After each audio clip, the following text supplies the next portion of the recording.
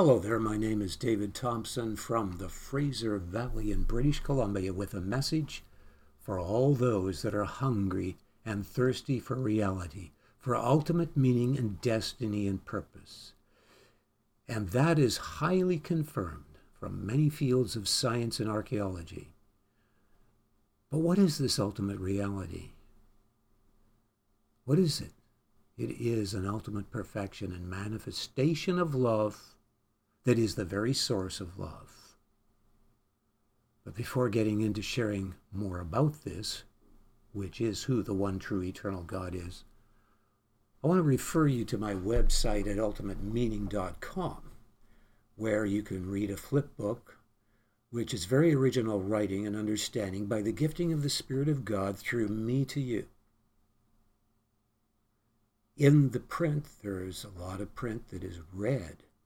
Those are links to YouTube videos that are very amazing and profound, that highly confirm from many fields of science and archaeology the reality of what I am sharing here. So you will find those videos that most people, the vast majority of the public, does not know anything about what is presented in these videos, that exposes a mastery of deception and lies with very solid, irrefutable, indisputable evidence. Then you're going to really find out, if you bought into all of these lies through the educational systems and so on, how much you've been lied to. If you're really wanting reality and what it ultimately satisfies, then in fact is a pleasure that ever enlarges in creative fellowship without end, a destiny in heaven with the Creator, with the one true eternal God, which is referred to, of course, in the Bible. If you're wanting that, well, just hang on, but I will mention the name of God in the Old Testament is Yahweh. That's equivalent to Lord in the English, and God is usually equivalent to Elohim, and it's usually Lord God in most of the reading of the scripture. And in the Hebrew, that is Yahweh, or Jehovah, some people call it. That's not as accurate. And Elohim, meaning the Almighties, referring to the Father, the Son, and the Holy Spirit. And God could not be Almighty if he wasn't in three persons, because he must be in personage to rule in the three ultimate aspects of existence, which is beyond creation and time and space as the Father, in the creation realm as the Son, which is the full expression of the Father to and in the creation realm to communicate with the creation realm, and as the Holy Spirit, filling all dimensions of existence within the creation realm and beyond with the Father. And so these three ultimate aspects, if you were a person, you would also have to be in three personages to be in conscious, intelligent rule in those three ultimate aspects of existence. And the other thing I briefly want to mention is that this one true eternal God, his love is so pure, is so integrous, that he always freely chooses the highest lasting good over any lesser choice. There's three types of love mentioned in the Bible: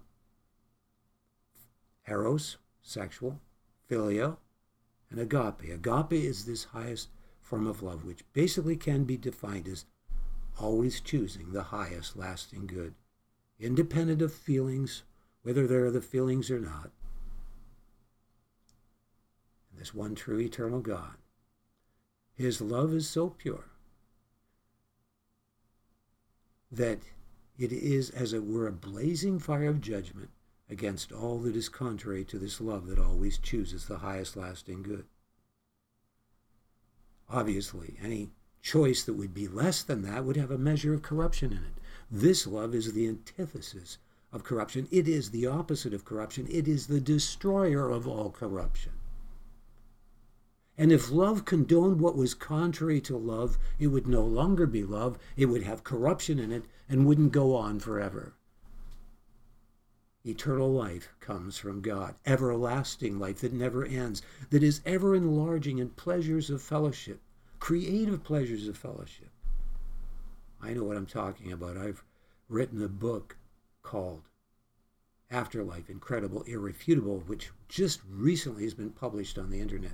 368 pages in print, which you can get also as a Kindle with way more links than the average book to all kinds of YouTube videos, right at the right time location in those videos, to see all the amazing testimonies and evidence for yourself. Well, I'm not going to get sidetracked in talking about this right now. First of all, I want to go into a song, a worship song that I choose, and then I will continue a bit with some more introduction before we get into how these messages are shared and into the actual message. So, I will now take you to the part of the thing here that I have ready for you to sing along with. Here we go.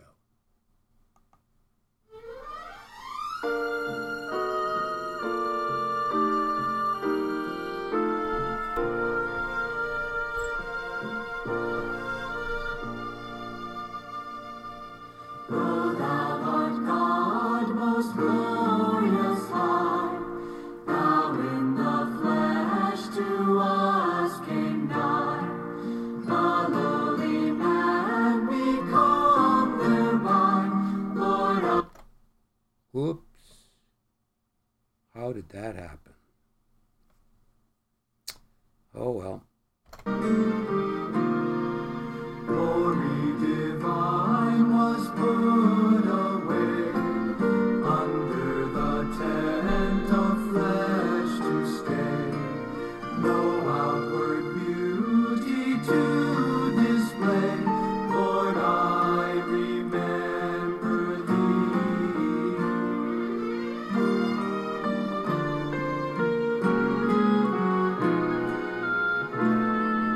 Thou art a root from Mount dry ground. Thou wast the man of sorrows found, hated, despised by men around. Lord, I remember thee.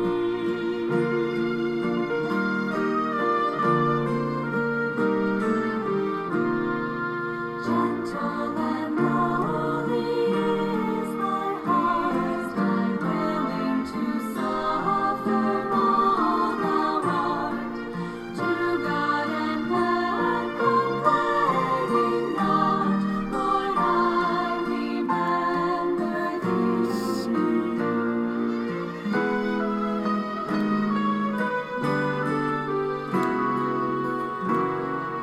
Thou as a man art tender, sweet, balanced in every way complete. Meal offering to the Father meet. Lord, I remember thee.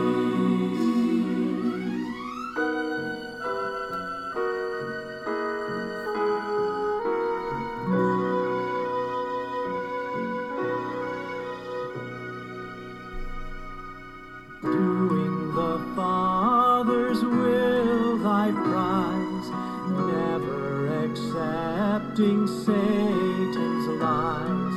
None like thyself so faithful, wise.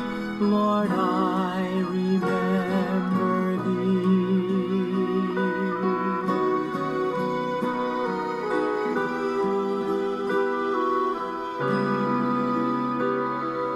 For thine obedience to God's will, willing to suffer deathly ill, even on the cross my place to fill. Lord, I remember thee.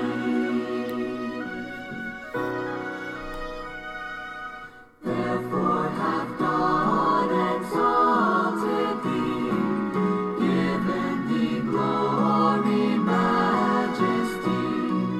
Heaven and earth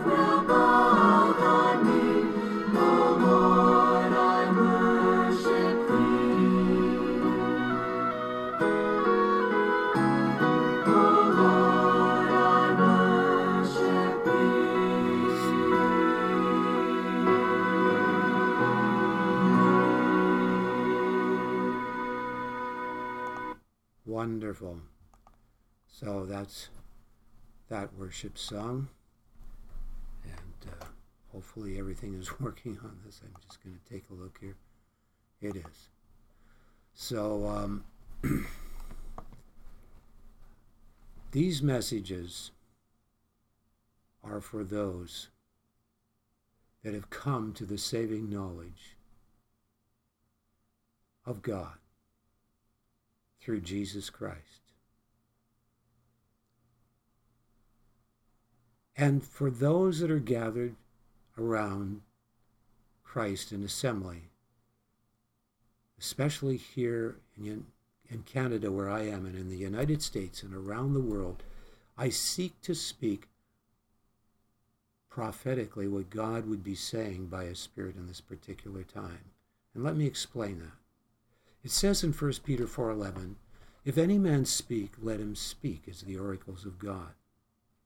And no doubt in everything we should seek to allow God to speak through us. But this is especially referring to gathering together around Jesus Christ. Each one is to have the liberty to share as the Spirit leads them to share. So one has a song, one has a word of encouragement, one has a prophetic utterance, one has a word of knowledge, one has a prayer.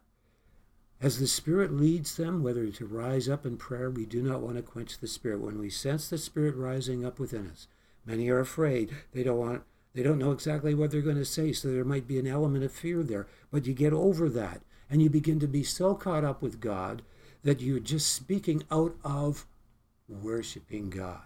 This is explained further in Revelations 19:10, which says, "Worship God, for the testimony of Jesus is the spirit of prophecy."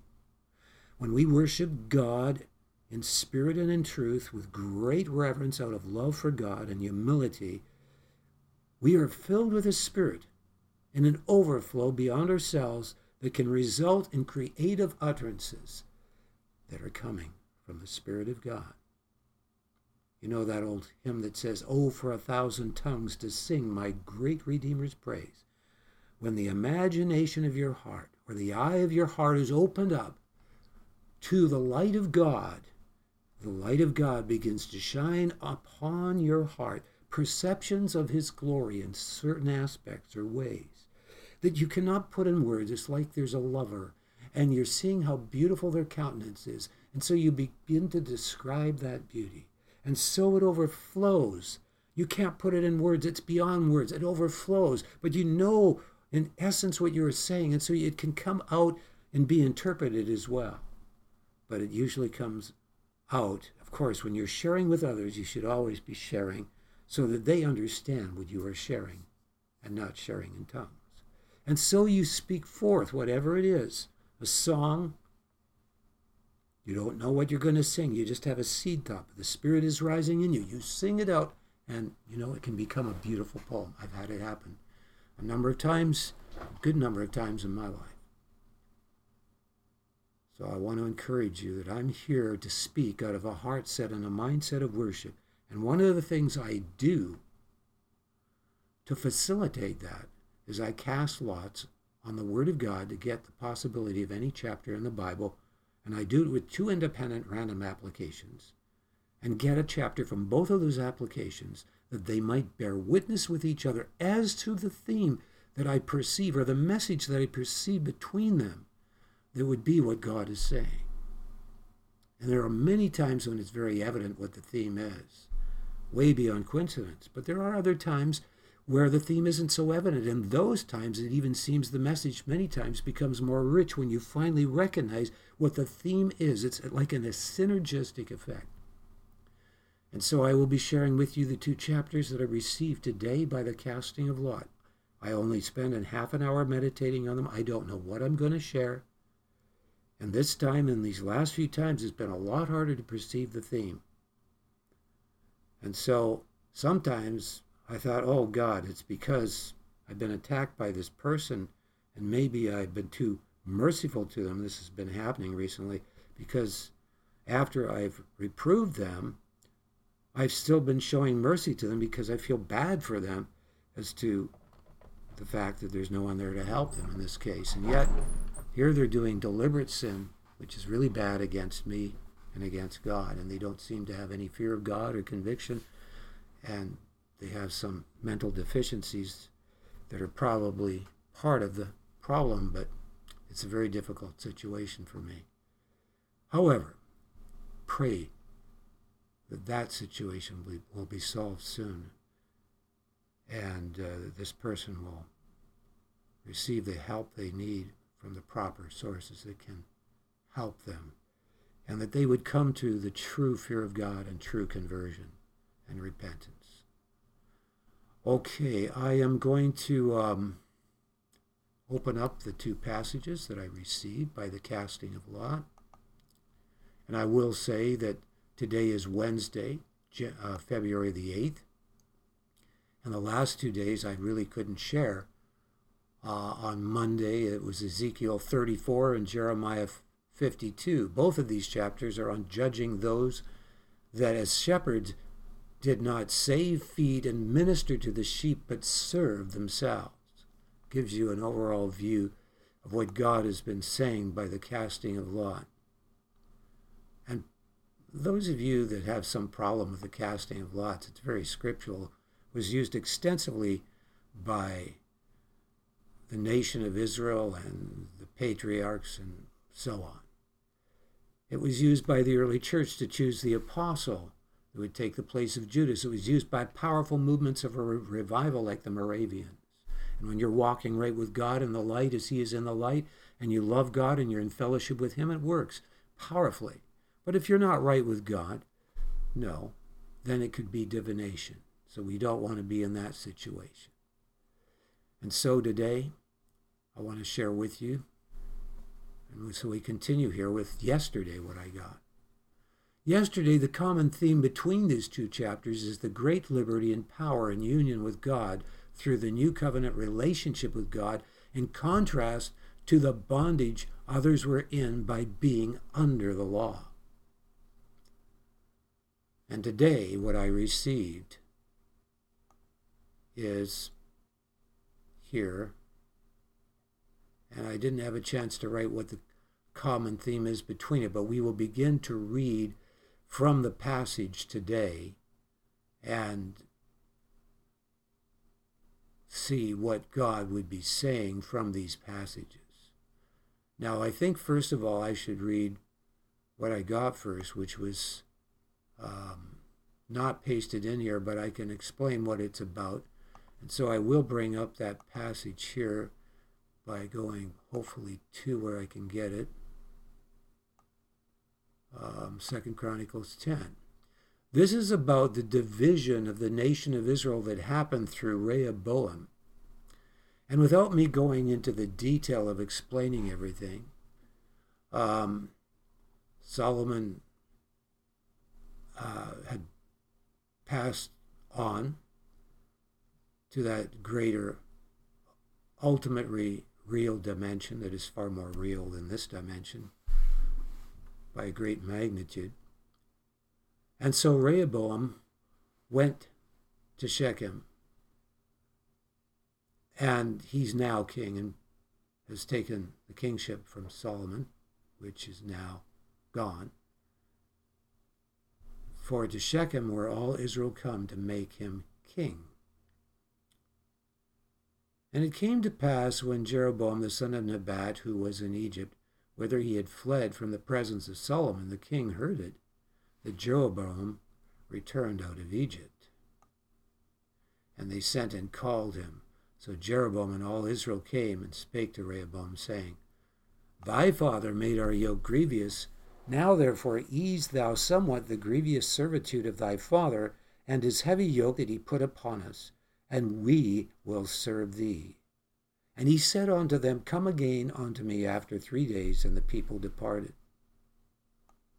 And King Rehoboam took counsel with the old man that had stood before Solomon his father while he yet lived, saying, What counsel give ye me to return answer to this people? And they spake unto him, saying, If thou be kind to this people, and please them, and speak good words to them, they will be thy servants forever. But he forsook the counsel which the old man gave him, and took counsel with the young men that were brought up with him, that stood before him. And he said unto them, What advice give ye, that we may return answer to this people, which have spoken to me, saying, Ease somewhat the yoke of thy father, that thy father did put upon us? And the young men that were brought up with him spake unto him, saying, Thus shalt thou answer the people that spake unto thee, saying, Thy father made our yoke heavy, but make thou somewhat lighter for us. Thus shalt thou say unto them, My little finger shall be thicker than my father's loins. For whereas my father put a heavy yoke upon you, I will put more to your yoke. My father chastised you with whips, but I will chastise you with scorpions. So Jeroboam and all the people came to Rehoboam on the third day, as the king bade him, saying, Come again. And of course, that's what they shared. And of course, when the other 11 tribes of Israel heard that the king that was over Judah, which was the tribe that had the king, had that attitude towards them and spoke in that terrible way with disrespect towards them, they said, Forget it, we have no part with you anymore. And of course, Rehoboam was silly enough to send a tax collector to collect taxes from them, and they stoned him to death. And that's where the division of the nation of Israel happened. Now, how does this passage go in any way, as I was wondering, with John 14? There is great significance when you consider and meditate on these two chapters. And so I want to point that out to you now by going now back to John 14. I suppose I could go to it here. But the first part of John 14 says, Let not your heart be troubled. Ye believe in God, believe also in me. In my Father's house are many mansions. If it were not so, I would have told you. I go to prepare a place for you. And if I go and prepare a place for you, I will come again and receive you unto myself, that where I am, there ye may be also. And whither I go ye know, and the way ye know. And I won't continue reading more right now. What I want to point out is that before Israel had a king, they had judges. And God was displeased that they wanted to copy the other nations and have a king. And he brought judgment upon them for that and revealed his wrath in that terrible thunderstorm with the rain. But nevertheless, they had a king. And the king was to represent not just, he was to have somewhat of a role, because Israel was called to be a kingdom of priests and a holy nation. That was what God's desire was, that they would have such a close relationship with him, that they would represent God on the earth. The king also was to represent the people of Israel, but not to represent the people of Israel only, but to display the manifestation of the people of Israel as a kingdom of priests through his kingship, so that the divinity and the glory of God was seen in that kingship. And of course, we know that God is love, and that God should have been displayed in love through that king. And that palace, with all its majesty and glory, represented a little picture of heaven on earth, because the normal people wouldn't be able to live in a big mansion, and they wouldn't be able to have all of this majesty and grandeur and power. But the king was to be a representation, to encourage them that there is a destiny they're going to with their leader, the king, that will eventually bring them into ultimate habitation with God. And that on the earth, the king was a representation, a manifestation of that glory in its grandeur and splendor that would encourage them to go on with God and to prevail with God. The Constitution of the United States was understood with this kind of an understanding. that those that are in leadership are to be the servant of the people and to be the representative representing their desires and their heart for God, for truth, for righteousness, not to dominate them. And of course, what we see right now around the world is a lot of corruption in high places and in government, where people are only seeking their own interests and they're not seeking to serve the people out of love, but to take advantage and take their wealth and to abuse it and literally bring them into bondage to be like a bunch of serfs. It happens over and over again throughout history that people that are kings and rulers become so corrupt that they put their people under terrible oppression. But do you think people would want a king like that? No, they didn't want a king that would put them under oppression, but that's what happens over and over. Look at how oppressive Hitler is. And look at the dictators we have today that have become tyrants. They'll lie their way, they'll do anything to get power. And when they get power, they don't care about the people, they just care about themselves and their few elite friends. And we see the same case here with Rehoboam. Where was his identity? Was it in a relationship with God? No, it wasn't. His identity was in the young men around him. He had camaraderie with them. And he wanted to please them, these young, immature men that didn't know hardly a relationship at all with God because of the corruption that crept into the kingdom through Solomon, that came through his compromise with women, with immorality that happened to him. I pray that in the end, he truly repented. And I don't doubt that he possibly really did repent like the thief on the cross at the very end. But the consequences were severe. It resulted in the division of the nation of Israel. Look at the consequences that Samson experienced because he fell prey to the temporal fulfillments of lust in a relationship with a woman. The consequences were so severe because he compromised sexually with them, that he didn't have discernment. His eyes were taken out literally, but God in the end still used him. It could even be that Saul at the very end, that was the enemy of David, may have repented. It does say that he would be with Samuel when he died in that passage.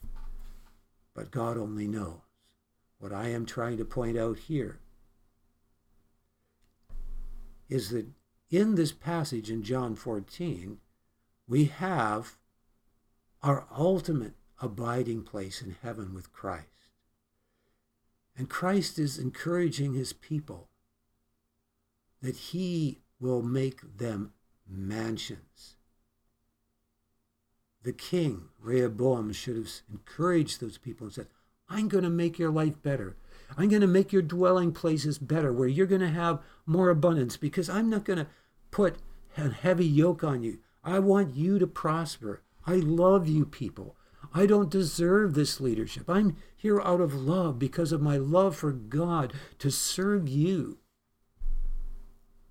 If Saul had the genuine love of God, when Samuel reproved him, he would have said, you know, Samuel, if I've sinned like this, I don't mind. King David can take my place. Just as long as you will, I'm sorry. I'm truly sorry before God that I've displeased him. I don't mind. It's okay. There shouldn't be any motivation for being looked up to by people or having wealth and power. Our comfort isn't in these things. It is in a relationship with God.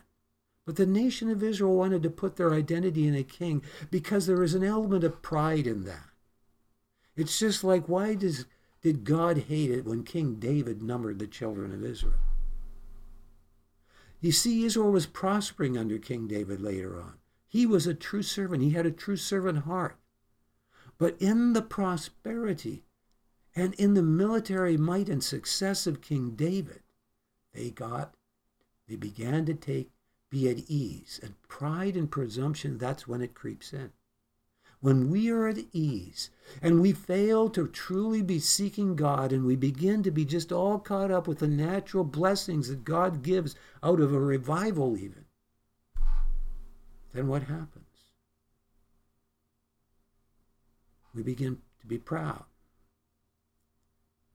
And so the nation of Israel was becoming proud and glorying in their military might, and God's anger was moved against them to cause King David to number the nation of Israel because he wanted to know how powerful they were. God was very wroth with David for doing this and with the nation of Israel because of the pride that was in them that caused the enemy to be released to do that to King David. And so King David went through a great trial, and I don't need to tell you all of that. I am pointing out basically what God is wanting to say by his Spirit to the churches in this hour. It is a time, and it is obvious from this week, because I had the passage on God judging the shepherds, that it is time for God to judge leadership in the world. Leadership in the church and leadership in the nations that has become so corrupt and is taking away people's liberty and freedom for their own selfish interests. But the same thing is going to happen in the body of Christ. He is going to shake all things that are shakeable, that what is unshakable might remain. God is tired of a denominative mindset that is divisive, of the hardness of our hearts because of our loves for the world. What hardens the heart is our love for the temporal things of this world. That's why it says in 1 John that if any man love the world, the love of the Father is not in him. For all that is in the world, the lust of the flesh, the lust of the eyes, and the pride of life, is not of the Father, but is of the world. And the world passes away and the lust thereof, but he that does the will of God abides forever. God is calling us as his people to return to the place of great humility in reverence before God out of the genuine fear of God. He is calling for his people to turn to the genuine fear of God because that's what births genuine belief in God. That is a belief from the heart or genuine faith. How is that so? You cannot believe in God if you are not perceiving him rightly. You will have a idolatrous, monotheistic perception of God. Like Cain. You must come to that place where when you see all the suffering in your own life and in those around you, you're not focused on that.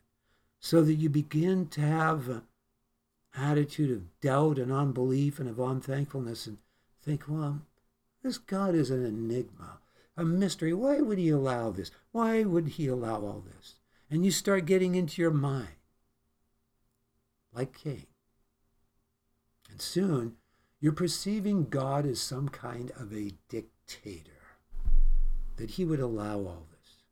Remember, God created us as beings that have the capacity of love because he is love.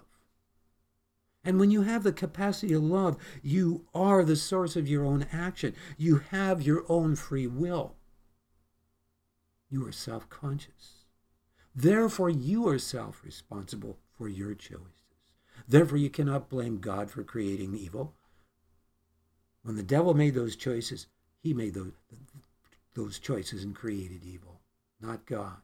You see, when you create beings with free will, there is the potential for choice that is corrupt and goes in a direction that is contrary to the love of God, which is a hell-contagious state of being that is like a black hole in outer space, continually grasping, seeking to find fulfillment in self, in independence from God. And all that does is drag others into the same corruption that you have and cause a hell around you. And the answer to that is the genuine fear of God, because the genuine fear of God is a recognition that this love that I described that is so pure, that it is a blazing fire of judgment against all that is contrary to love, is good, because that ensures that there can be goodness without corruption, a destiny that is ultimate in heaven, where there is no corruption. If God in the slightest condoned what is contrary to love, there would be corruption in him, and he would no longer have even eternal life within him. But he is the very source of love, of this love that is so pure. But remember, it is also so great.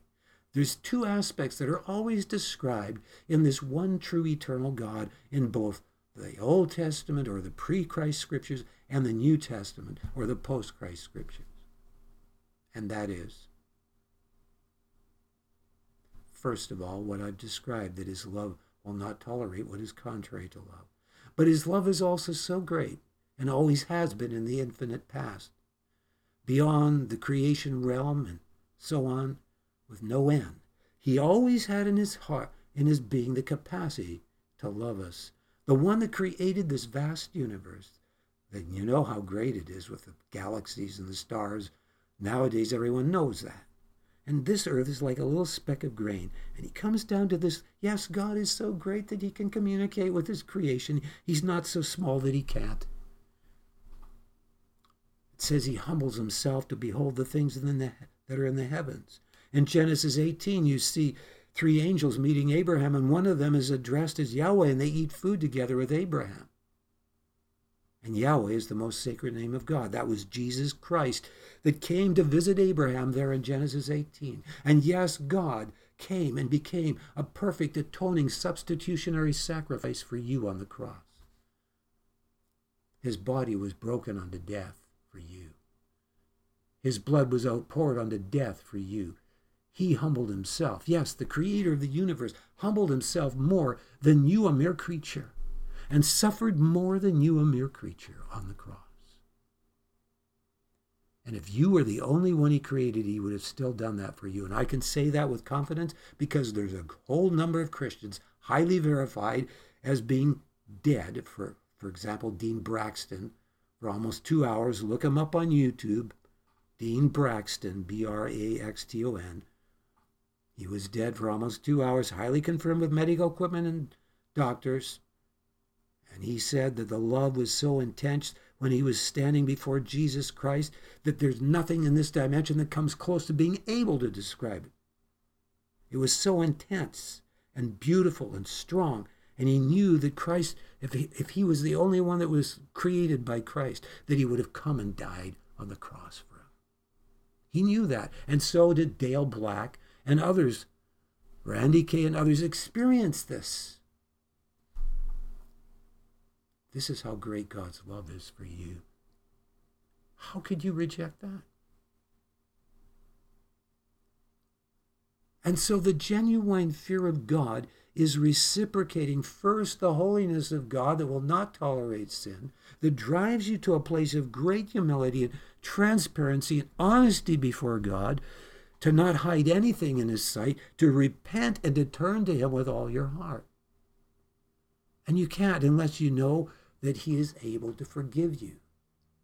And that's the message that's been there from the beginning, that there is one God and that he will not tolerate sin, but is merciful to forgive you. The mercy of the Lord endures forever is repeated over and over in the Old Testament. That he is holy and yet he is merciful. He will forgive you.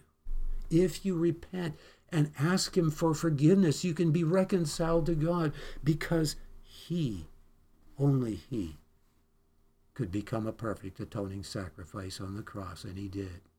And I can't go into depth on all of this and get sidetracked with different understandings and how people were born again and all the way from the time of Adam and Eve till now. But they all did experience genuine rebirth of the Spirit when they genuinely turned to God.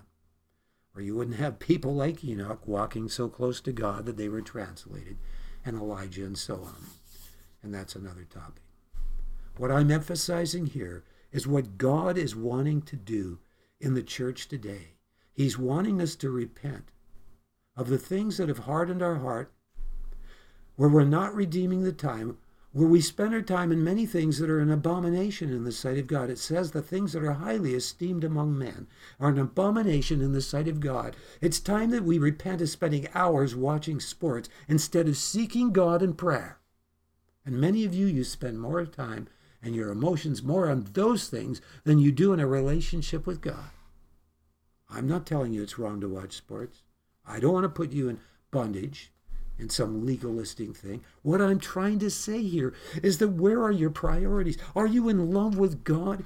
Are you consumed in a love relationship with Him? He wants His people to come out of this hardness and be baptized in His love so that they love one another. So that we truly, truly love one another fervently with a pure heart and can receive one another as Christ received us. That's what it says in the New Testament. Receive one another as He received us. He received us as repentant sinners. And you can't come to Him in your sin if you're not repentant in your heart. You're not coming to Him. You come acknowledging your sin, humbling yourself, knowing a deep circumcision in your heart of sorrow over your sin, of repentance that's genuine. Rend your heart and not your garment. Turn to Him. It is time to seek the Lord until He comes and rains righteousness on us. Is your life thirsty for reality? Is it thirsty for God, or has it been quenched with the loves of the world? Is your heart hard? Break up the fallow ground.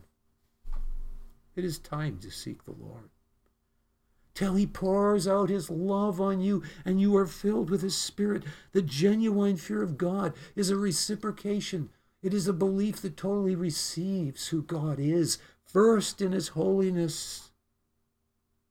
And when you receive Him truly in His holiness, what can you do but be totally dead honest and humble before Him and repent of any sin? And it ought to be that we show the same reverence and love for one another and treat one another with the same respect and love that we treat God.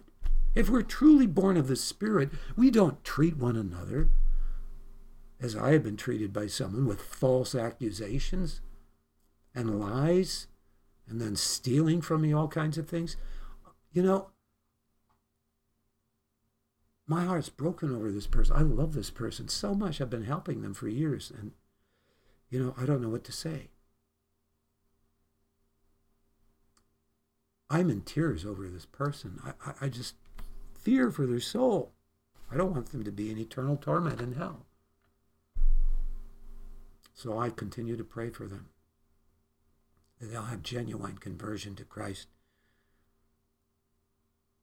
And so God is calling His people to repentance. He's calling us to repent of the division that is between one another, first in our assemblies. We can't even wash one another's feet.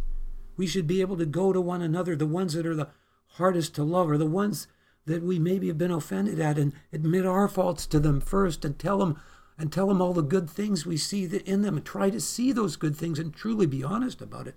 Not put on a show, but truly try to see those good things in one another. It says in the Word of God, henceforth we know no man after the flesh, even though we knew Christ Jesus after the flesh. Henceforth we know Him no more after the flesh. Obviously, it's after the Spirit. How do you know someone after the Spirit? By being in the Spirit, by seeing the image of God in them, that part in them that isn't marred, and loving it and encouraging it to come forth and overthrow the distortions in their lives. And that is what I want to seek to do, without compromising, condoning sin, because it does say, if your brother offends you 7 times 70, reprove him. And if you repent, forgive him. It doesn't say condone his sin.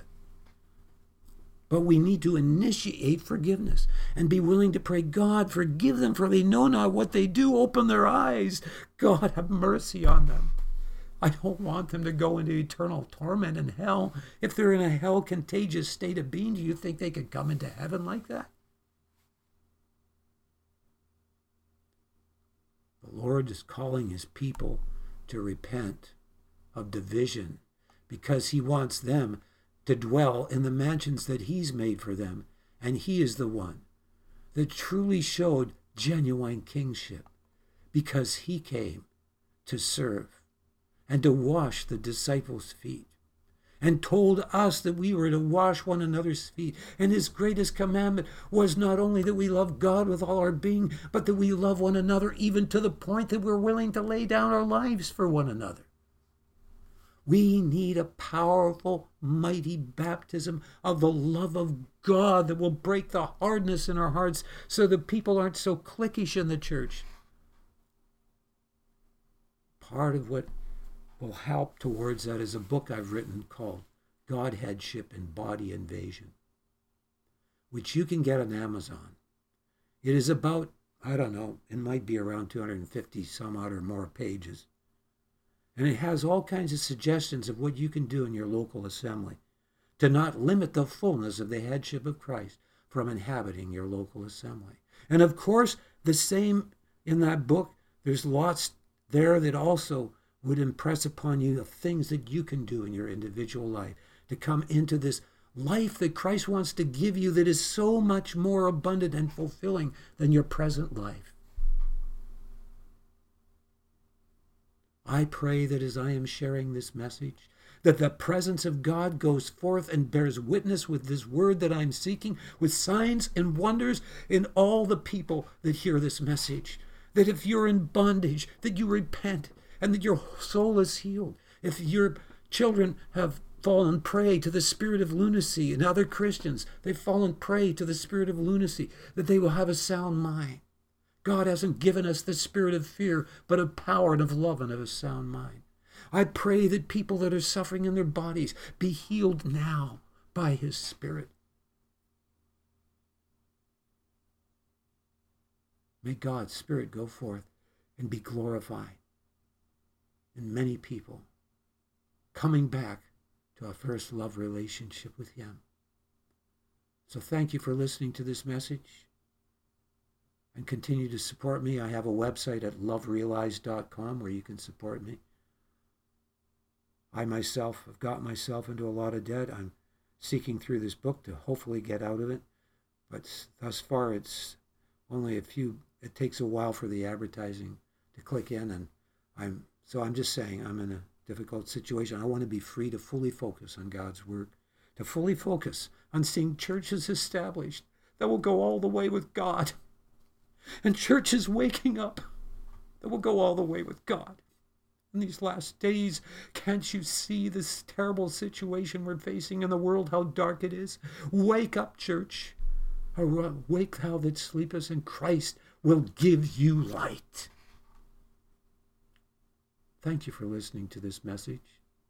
I am looking forward to breakthrough happening in the body of Christ as never before. We have to come together in communities and cities and fast and pray for 3 days at least. And if you can do an Esther fast, do it. We need to get desperate before God and wake up. Come together and seek the face of God, and that he would have mercy before serious judgment comes upon the land. And we need to never go back to being the church the way we were, so comfortable and going through what we like. No. Let us become those that become his house of prayer, his house of holiness, where the body is free to move in the gifts of the Spirit, and we do not stop it.